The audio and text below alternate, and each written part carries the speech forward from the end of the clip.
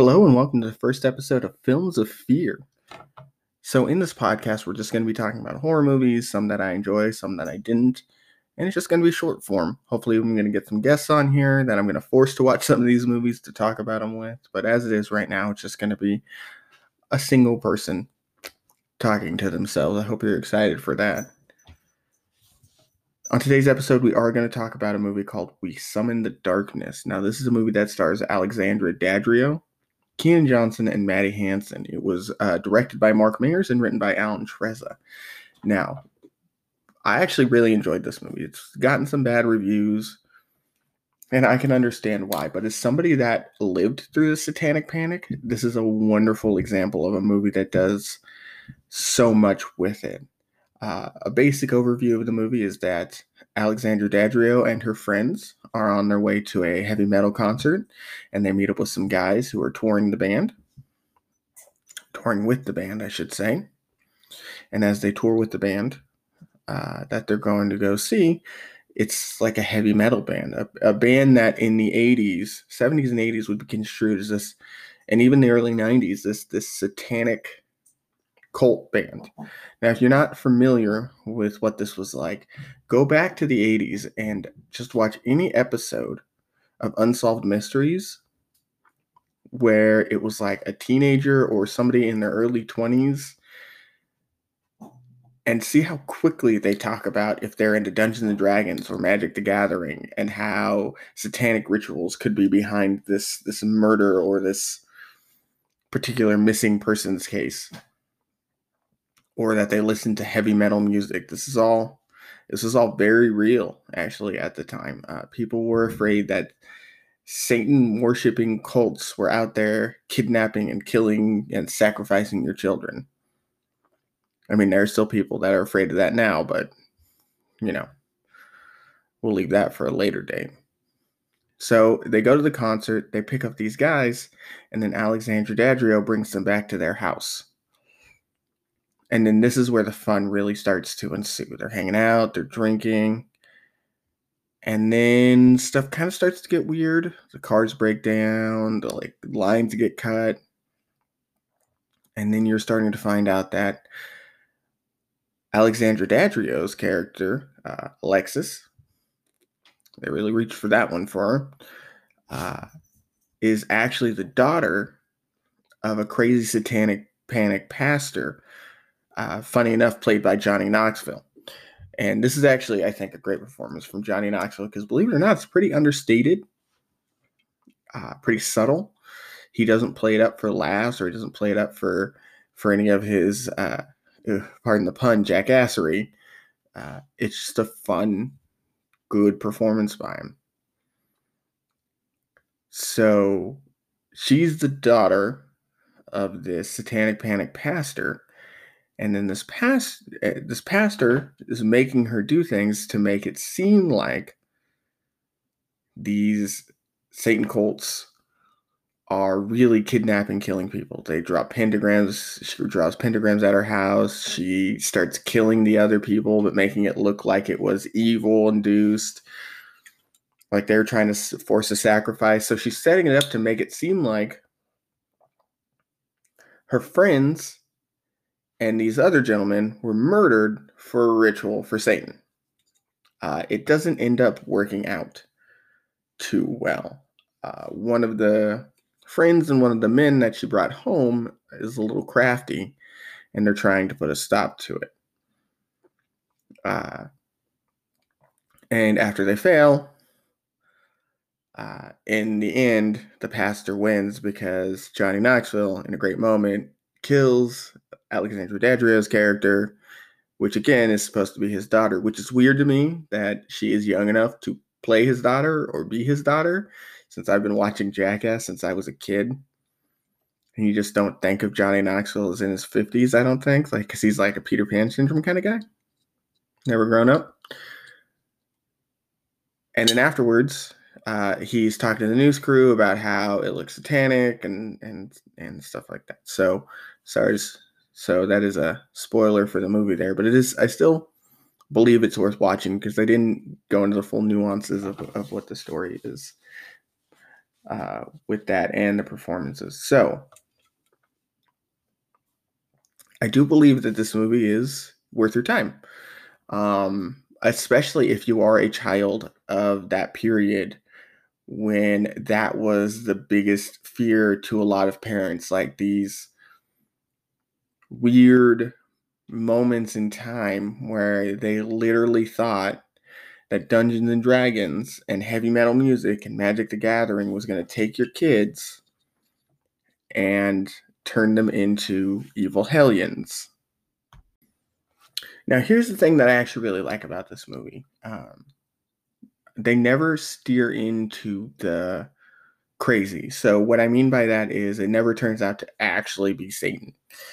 They make it in such a way that it is 100% a crazy person trying to set up a crazy idea. Because let's face it, that era in our time were crazy people profiting off of crazy people.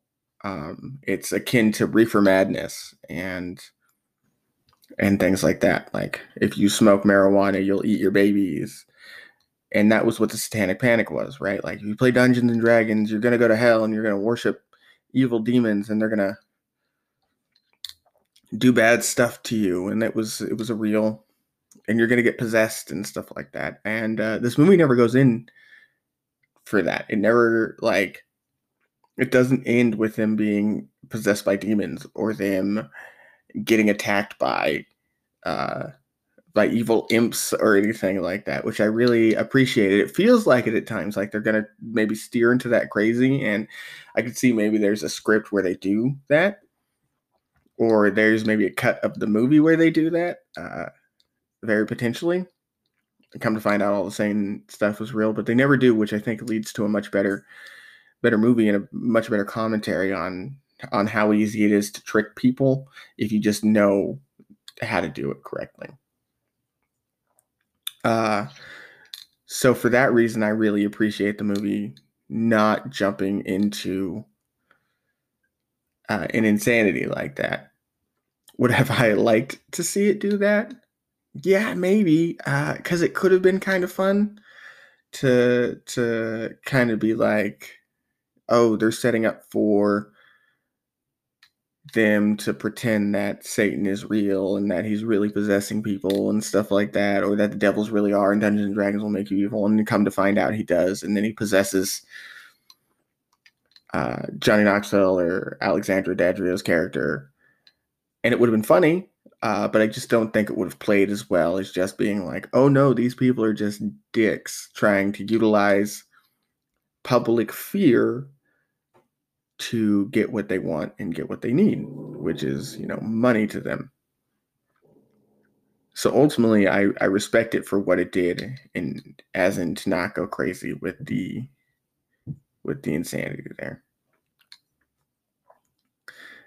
Now, as for the performances, I think Alexandra Daddario and Johnny Knoxville are the two standouts of the movie. Alexandra Daddario because she gives a performance that feels against type than what I'm used to, and Johnny Knoxville for the same reason. Alexandra Daddario plays the crazy person. She is the murderer in this movie. She's the bad guy, essentially, and it's a fun watch to see her get into the sadistic, fun role. This is one of the things that I like about horror movies is you can sort of play against type in it, and no one expects anything of it because it's a scary movie. It's a film of fear. And then Johnny Knoxville the same, because where Alexandra Daddario acts crazy and is a very big personality in this, Johnny Knoxville is very subtle and understated. Even though he's playing a big personality and a pastor, when he's the pastor, he's big and he's boisterous, like those TV pastors are, the ones that are like, send us money or you'll go to hell. Those absurd assholes just trying to fucking fleece people. That's the character he plays, but when he's off the screen, he's much more calm, he's much more collected, it's very understated, which is very weird to see from a Johnny Knoxville role, because I'm used to when they were trying to make him a Hollywood star and they like had him in rom-coms or comedic movies and things like that. Not that he did bad in those, just that it's fun to see that, oh hey, Johnny Knoxville can actually actually act pretty well. But I'm excited for Jackass 4. I mean, come on, who isn't? So in the end, this is one of the better movies that shows a period of time that seems to get forgotten by a lot of people. And the reason it seems to get forgotten is because it was kind of just a footnote in a moment in time where it's like, oh, they were only crazy for X amount of time. But what people don't realize is that Satanic Panic lasted for years. Like, I had people in my family that wouldn't let their kids read things like Harry Potter because they thought they were going to start trying to be wizards and worshiping the devil. Like, they literally believed that you could do witchcraft and curse people. And that was in the 2000s. Like, it never really went away. And I don't hear about it as much today. Like, I still know that it exists, but it's not as bad as it was then. Like, you had movies about it, like on ABC. There's a whole Mazes and Monsters. There's a whole movie about Tom Hanks getting possessed by a Dungeons and Dragons like game. So in the end, I do highly recommend this movie, especially if you grew up around and know that time of Satanic Panic so well, like I do, and you saw it, and frankly, because of maybe your parents, you're kind of part of it, because they were panicking over nothing. Because it is a fun watch and it's a great time. All right, thanks for showing up to the first episode of Films of Fear.